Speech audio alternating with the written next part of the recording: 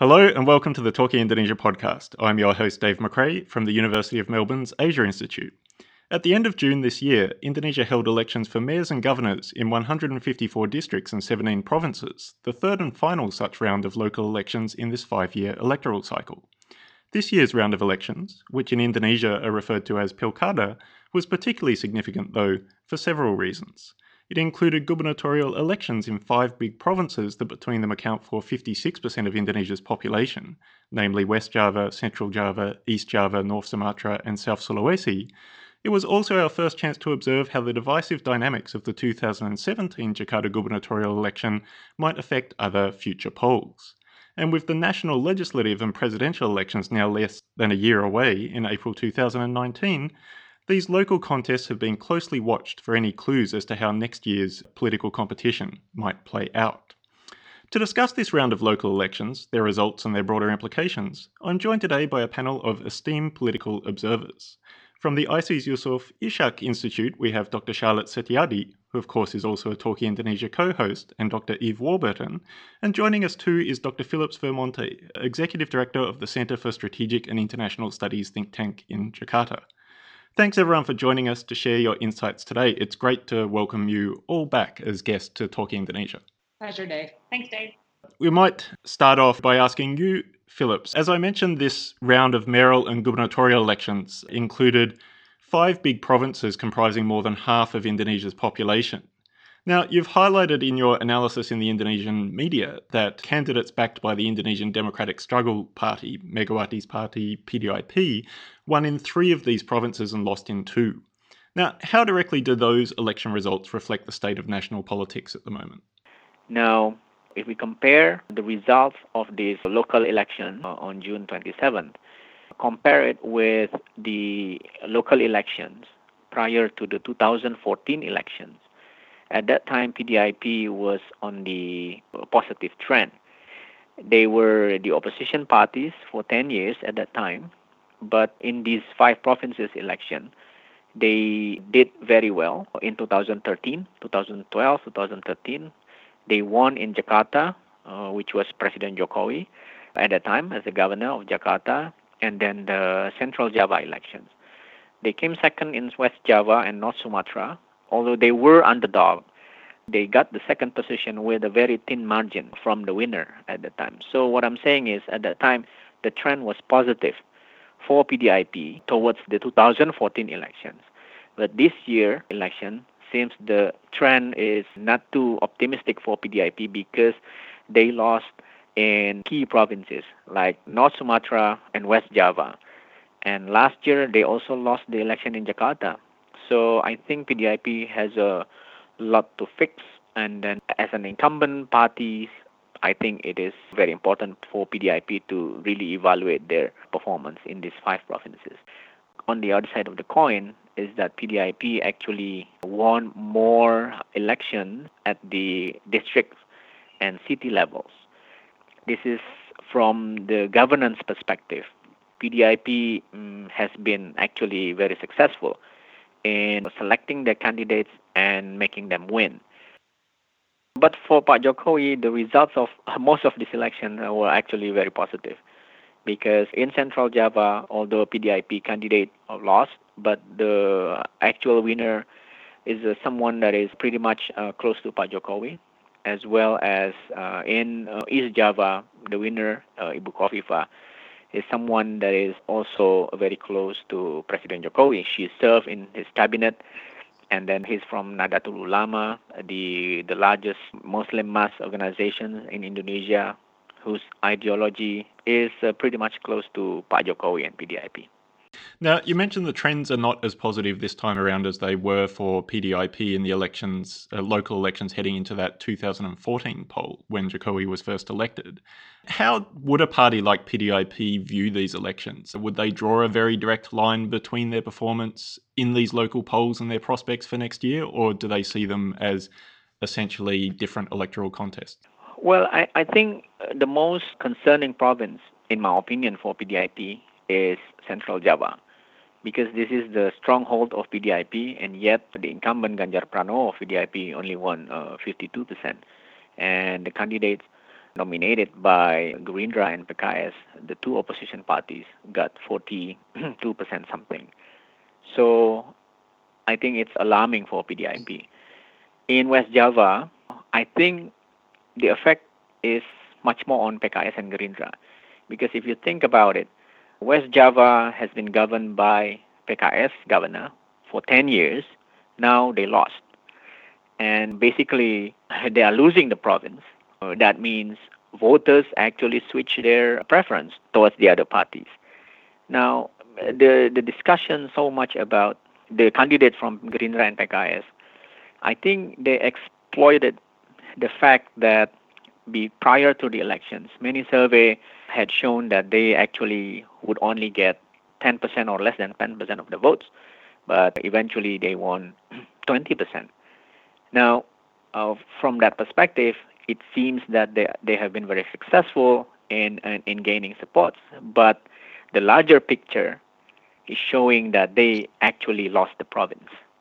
And in West Java, this is the province that has been always very hard for PDIP and for Pak Jokowi himself as well.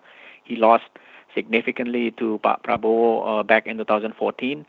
And now with the result, somehow for Pak Jokowi, it's not as bad as the performance of PDIP prior to the 2014 election. But Central Java, I think, is concerning. So mixed fortunes then for the national party coalitions in these local polls. I wonder if I could turn to you though, Eve, and put the question to you of how easy is it to read the fortunes of those national party coalitions across all 171 elections? Do we see a fairly consistent pattern of coalition making at local level, or are things quite confusing? Right. Yeah. No, it's actually really difficult to come to any conclusion based on the coalitions in terms of, who won and who didn't. And was the national opposition coalition the real victor here, or have things been better for the national coalition in government? And that's basically because there's no pattern. There's no real relationship between the party coalitions at the national level and the coalitions that are formed at the district and provincial level. And that's always been the case, actually, in Indonesian politics. There's a lot of research that's been done on this, and some very systematic, which just finds no pattern in that sense. And even this year, and this was a different year, actually, where we did have the opposition coalition claiming that they would do the best that they could to try and maintain a solid opposition bloc, that they would, PAN, Gerindra and PKS, to a lesser extent PAN, but certainly PKS and Gerindra, would try, especially in the strategic provinces, to stick together and compete as much as they could against Jokowi allies.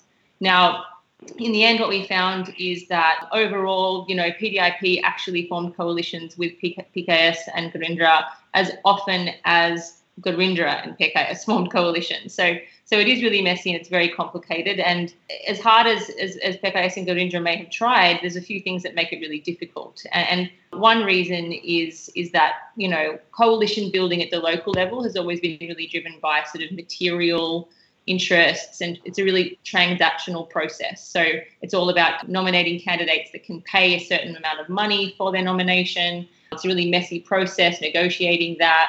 And also there's a really limited pool, actually, of candidates that are competitive in some of these elections, in these regional and in these sort of districts and provinces. And so, PKS and Gerindra, even when they did stick together, they often ended up nominating pretty uncompetitive candidates, or they failed entirely and had to get on board with PDIP.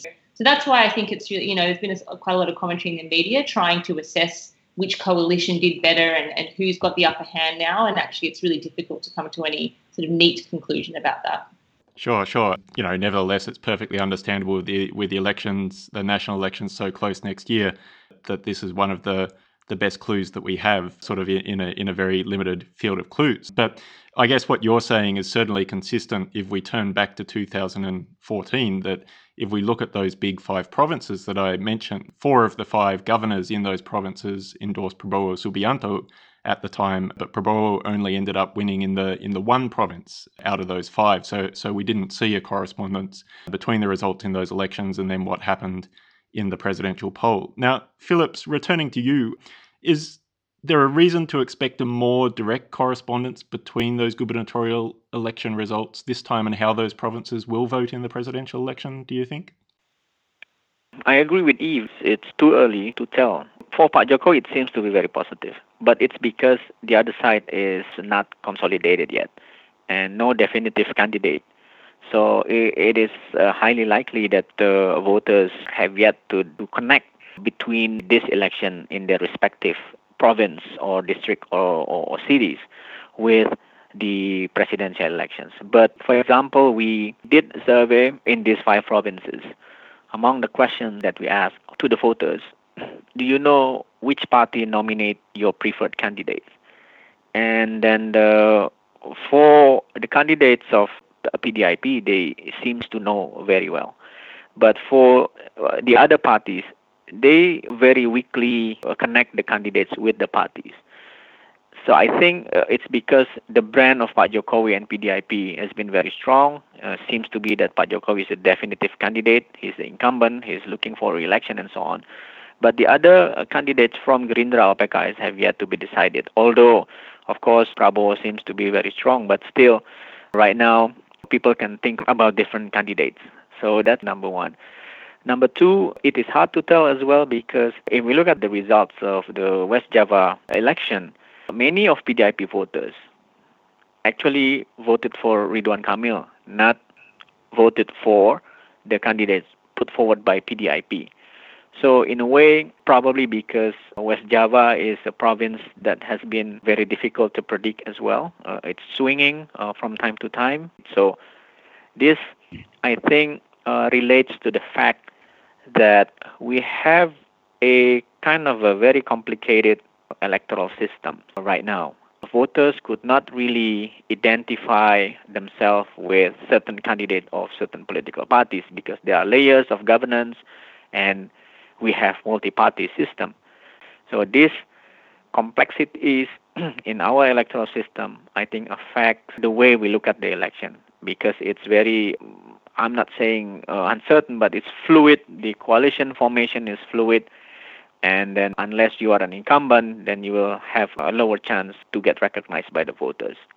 And I mean, adding to the complexity, of course, for the first time next year, Indonesia will hold the legislative and presidential elections on the same day rather than having them staggered. And I don't think any of us quite know how that will turn out at this point. But maybe we could turn away from 2019 for just a second and return to earlier elections. And of course, the one local election that has grabbed broader attention over the course of this 5-year local electoral cycle was the Jakarta gubernatorial election in 2017, in which the popular incumbent Basuki Cahayapurnama, known widely as Ahok, lost in the wake of an Islamist mobilization against him and his prosecution and eventual conviction on blasphemy charges. Now, Charlotte, could I ask you, how was the legacy of that polarizing Jakarta election expected to affect this round of local elections? Yeah, it was certainly a worry among analysts and also among politicians themselves, particularly because in the wake of the Jakarta elections, the Islamist coalition, the opposition coalition that supported Anies Baswedan and Sandiaga Uno at that time, PKS, Gerindra, and PAN, had said that they will try to replicate their success in Jakarta, in other parts of the archipelago. And it was a wake-up call for everyone from both sides of the political spectrum about this new tactic of mobilizing identity politics and in particular ethno-religious politics in order to win elections. And this is dangerous, particularly for areas where there's a high probability of sectarian or communal conflict or multi-ethnic, multi-religious areas with a history of conflict or at least dissonance in the past. So if we're thinking about provinces such as West Kalimantan that has been identified by organizations such as IPAC, for instance, as a potential conflict area, other areas such as North Sumatra, which is multi-religious and multi-ethnic, the worry was that the same tactics that ended up working in Jakarta against Ahok would be replicated and be successful in these other provinces as well. And as far as I understand, you conducted fieldwork for these elections in West Kalimantan, one of the provinces you've highlighted there. I mean, how did these sorts of dynamics and identity politics manifest in the elections there? Were the concerns of various observers borne out in the end?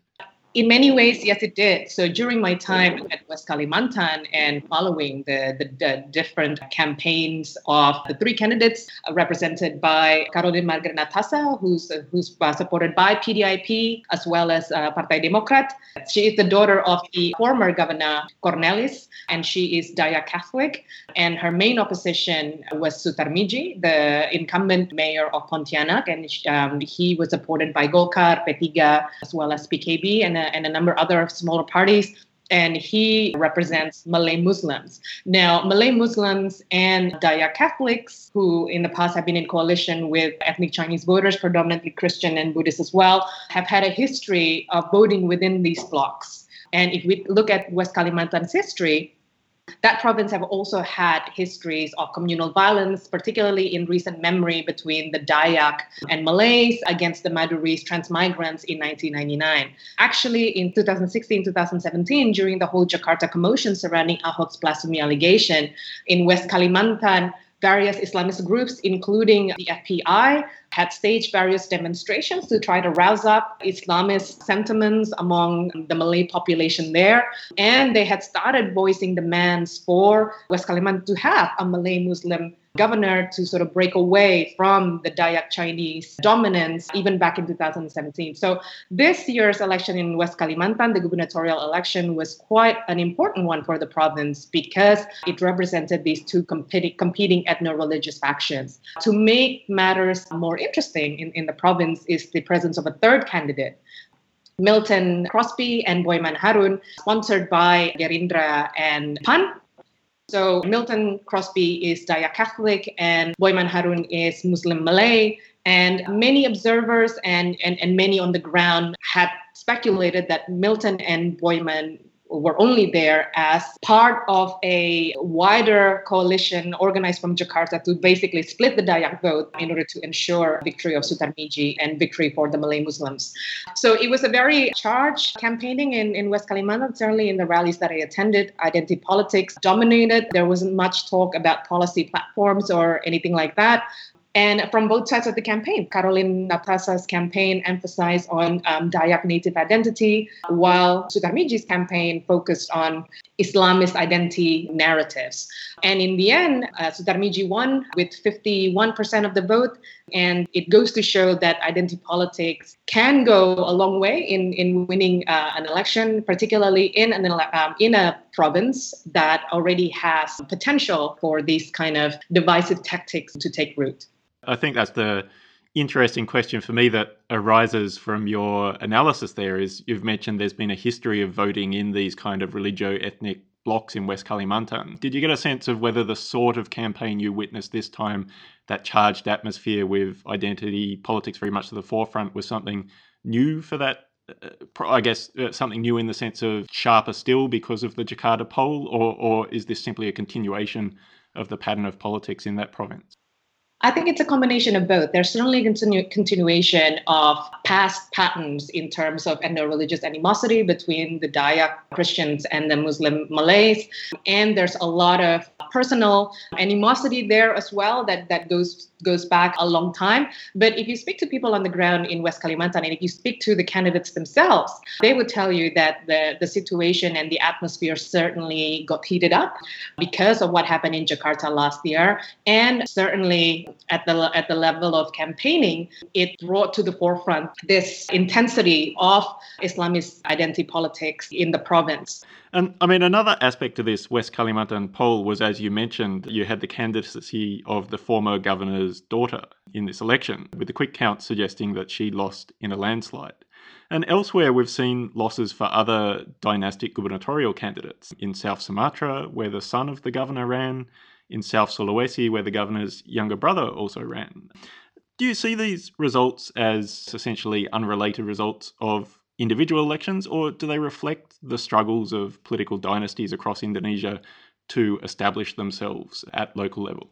In West Kalimantan, where I was, one of the sentiments that went against Caroline, despite the fact that she was a two-time MP representing West Kalimantan in Jakarta, despite the fact that she was the regent of Landak, so she had a track record of her own, the fact that she's regarded as a puppet candidate placed there by her father to try to establish a political dynasty was something that a lot of people wasn't comfortable with. Not just the Malay Muslims, but also among Dayak voters as well, who saw that this is a blatant attempt to try to centralize power within the one family.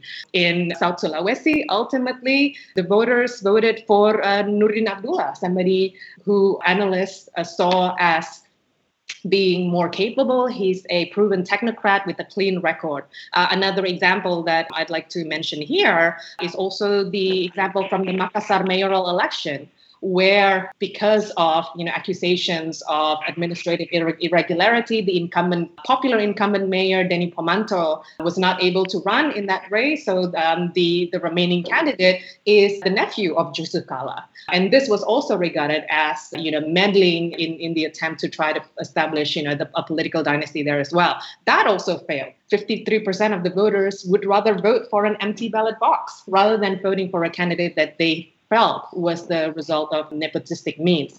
To clarify, because Vice President Jusuf Kalla's nephew was the only candidate in the Makassar election, he appears on the ballot form alongside an empty box. If the empty box wins, a fresh election is held. So I think we see here that voters are certainly aware, are certainly smarter than a lot of people give them credit for. And at the end of the day, they will vote for candidates that they think have the capability to run the province or the district, and not just based on political family affiliations. Can I draw you in on that point, Philip? You've highlighted in your commentary within Indonesia this case of Nurdin Abdullah that Charlotte has mentioned in South Sulawesi, basically running on a record of good service delivery as mayor previously. Is that kind of technocratic good governance image emerging as a template to defeat dynastic politics, defeat sort of entrenched party interests, or are these cases like Nurdin Abdullah still exceptions? For now, it seems to me, yes, especially in South Sulawesi, because Nurdin defeated the long-established family in South Sulawesi. And you might also be familiar with the case of Makassar City. So it's a kind of new politics that emerged out of these local elections. But somehow the pair of Nurdin Abdullah is also part of the long-established family, the Muzakkar family in South Sulawesi. So we don't know how it will play out. But the figure of the governor-elect is someone who is very technocratic. And if we look at the West Java, Ridwan Kamil also presents himself as a technocrat. He's an architect. The way he governs in Bandung as a mayor also shows that he's emphasizing more on the city development and so on and so forth. In a way, in East Java as well, Khofifah, she's not part of this established family within Nahdlatul Ulama. She's an activist. She worked herself out from the lower ladder of politics into the top where she is now. She defeated Gus Ipul, the opponent, who is coming from a very well-established Nahdlatul Ulama family. And Khofifah's record, she is in a way also someone with technocratic experience. She served as ministers in some positions before.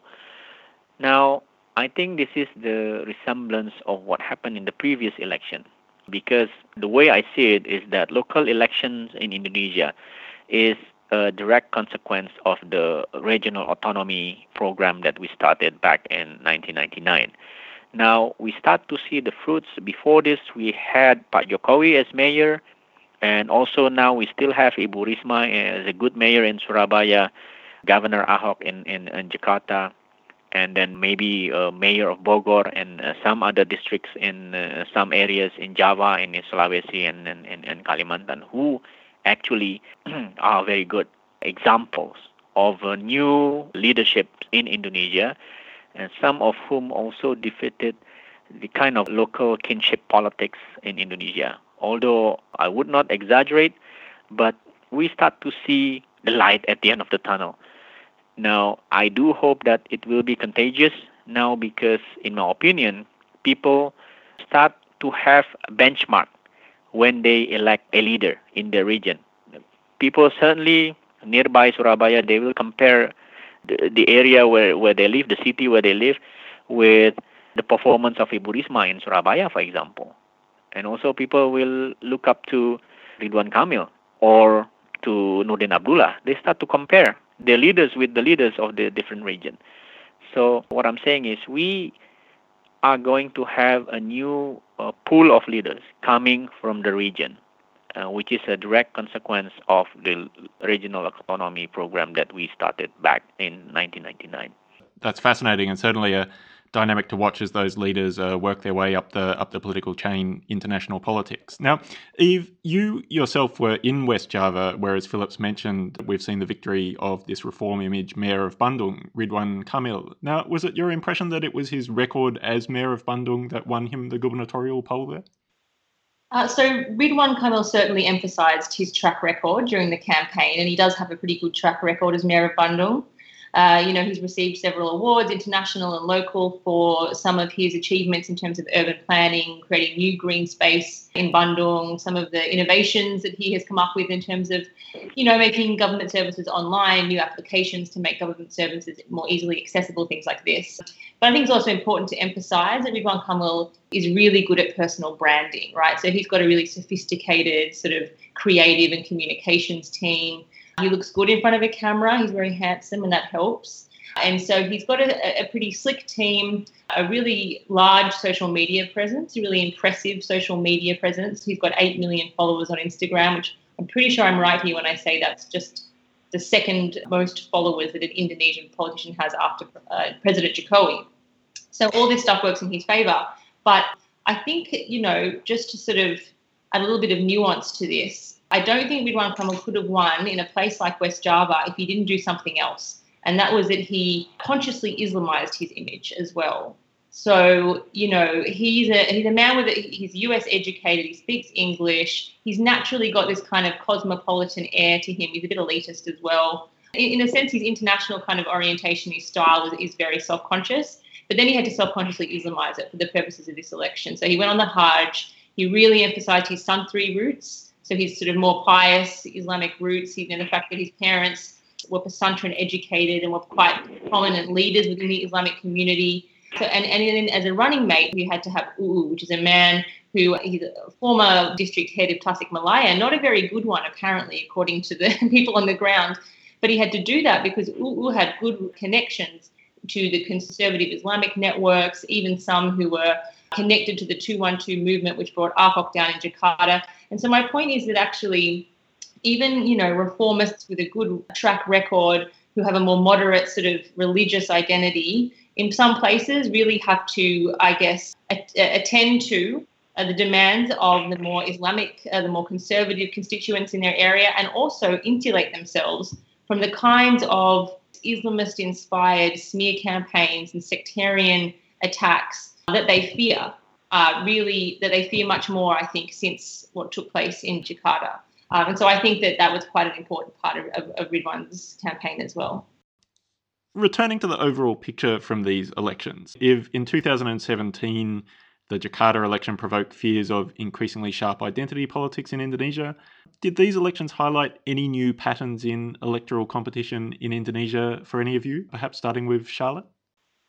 I think it's a combination between old tactics and I think new tactics that the party machinery have learned from the experience of Jakarta in 2017. From our observations, at least, and this has also been commented on by other analysts and journalists as well, is that you do still see some of the older tactics being used on the ground. For instance, money politics. You still see candidates blatantly giving out cash during the last days of election, giving out basic food items, particularly because 2 weeks before the polling date, it was Lebaran or the Eid holiday. So it was an opportunity taken advantage of by many candidates to give cash handouts and to win votes. You still see, like Phillips mentioned before as well, that political connections in terms of family connections or local networks still very important, particularly in these regional elections. But it's evident as well that parties and the coalitions have learned from 2017 as well.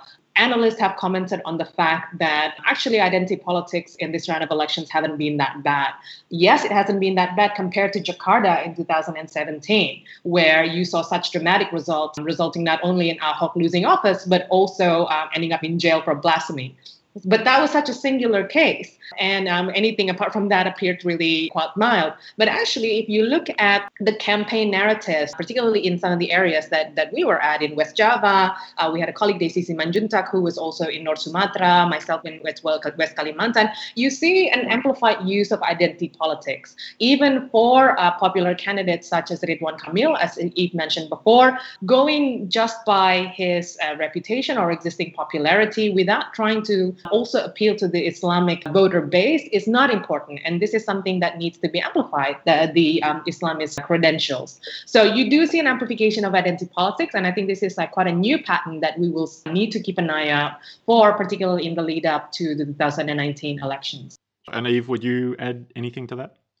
Yes, I would agree basically with what Charlotte said. And I think it's important to listen to people who've been involved in these campaigns for many years. And the feeling in West Java was that, the mobilization of identities in sort of exclusive and sort of sectarian ways has been a feature of Indonesia's regional politics for many years, but in a more subtle way. And people would call, the old way of doing things lebih cantik, or just a little more beautiful or less offensive. And these days they think that what they feel is that since 2014, even the presidential elections, and especially 2017, we've seen the sectarian themed or the Islamist themed hoaxes and black campaigns being performed in a much more explicit and aggressive and crude way. And of course, Indonesians are much more online these days, and the spreading of these sorts of hoaxes and rumours. Ridwan Kamil was constantly being exposed to rumours that he was gay or that he supported the LGBT community.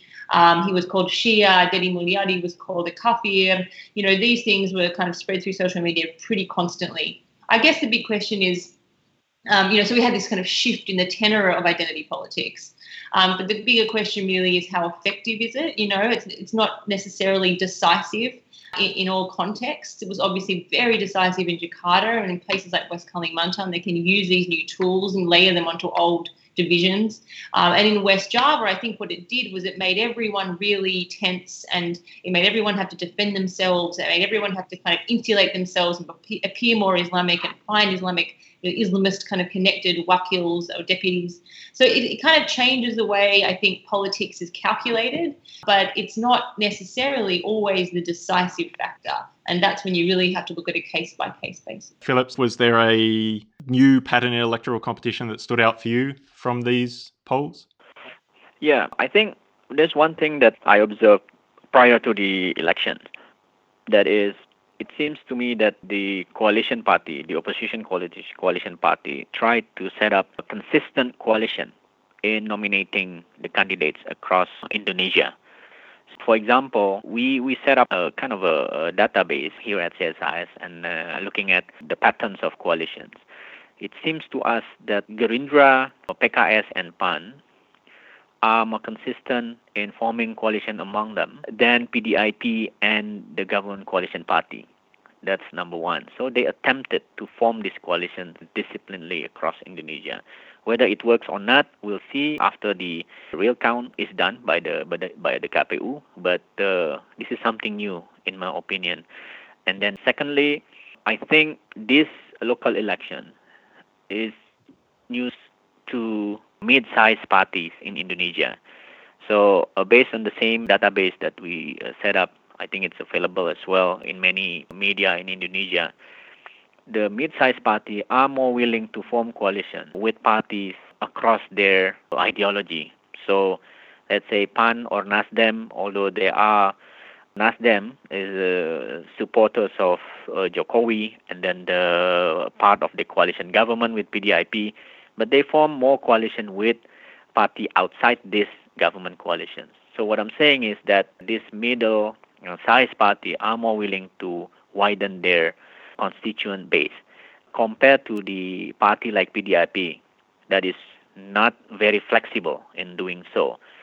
Now, in the context of presidential elections, I think then now this mid-sized party have more bargaining positions because they could claim that they actually contribute in helping the winning candidates in areas that their party machineries are working and so on. Charlotte, Eve, Phillips, thanks so much for joining us today to share your insights. It's been great.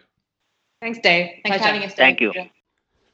That was Dr. Charlotte Setiadi and Dr. Eve Warburton from the Aziz Yusuf Ishak Institute, and Dr. Phillips Vermonte, Executive Director of the Centre for Strategic and International Studies, CSIS, in Jakarta. Join us again on 19 July for the next episode of Talking Indonesia, hosted by Dr. Gemma Purdy. Until then, you can find the entire archive of the Talking Indonesia podcast at the Indonesia at Melbourne blog, or subscribe via iTunes or your favourite podcasting app. We'd really appreciate it as well if you could leave us a rating wherever you access Talking Indonesia. Until next time, this has been the Talking Indonesia podcast. Bye for now.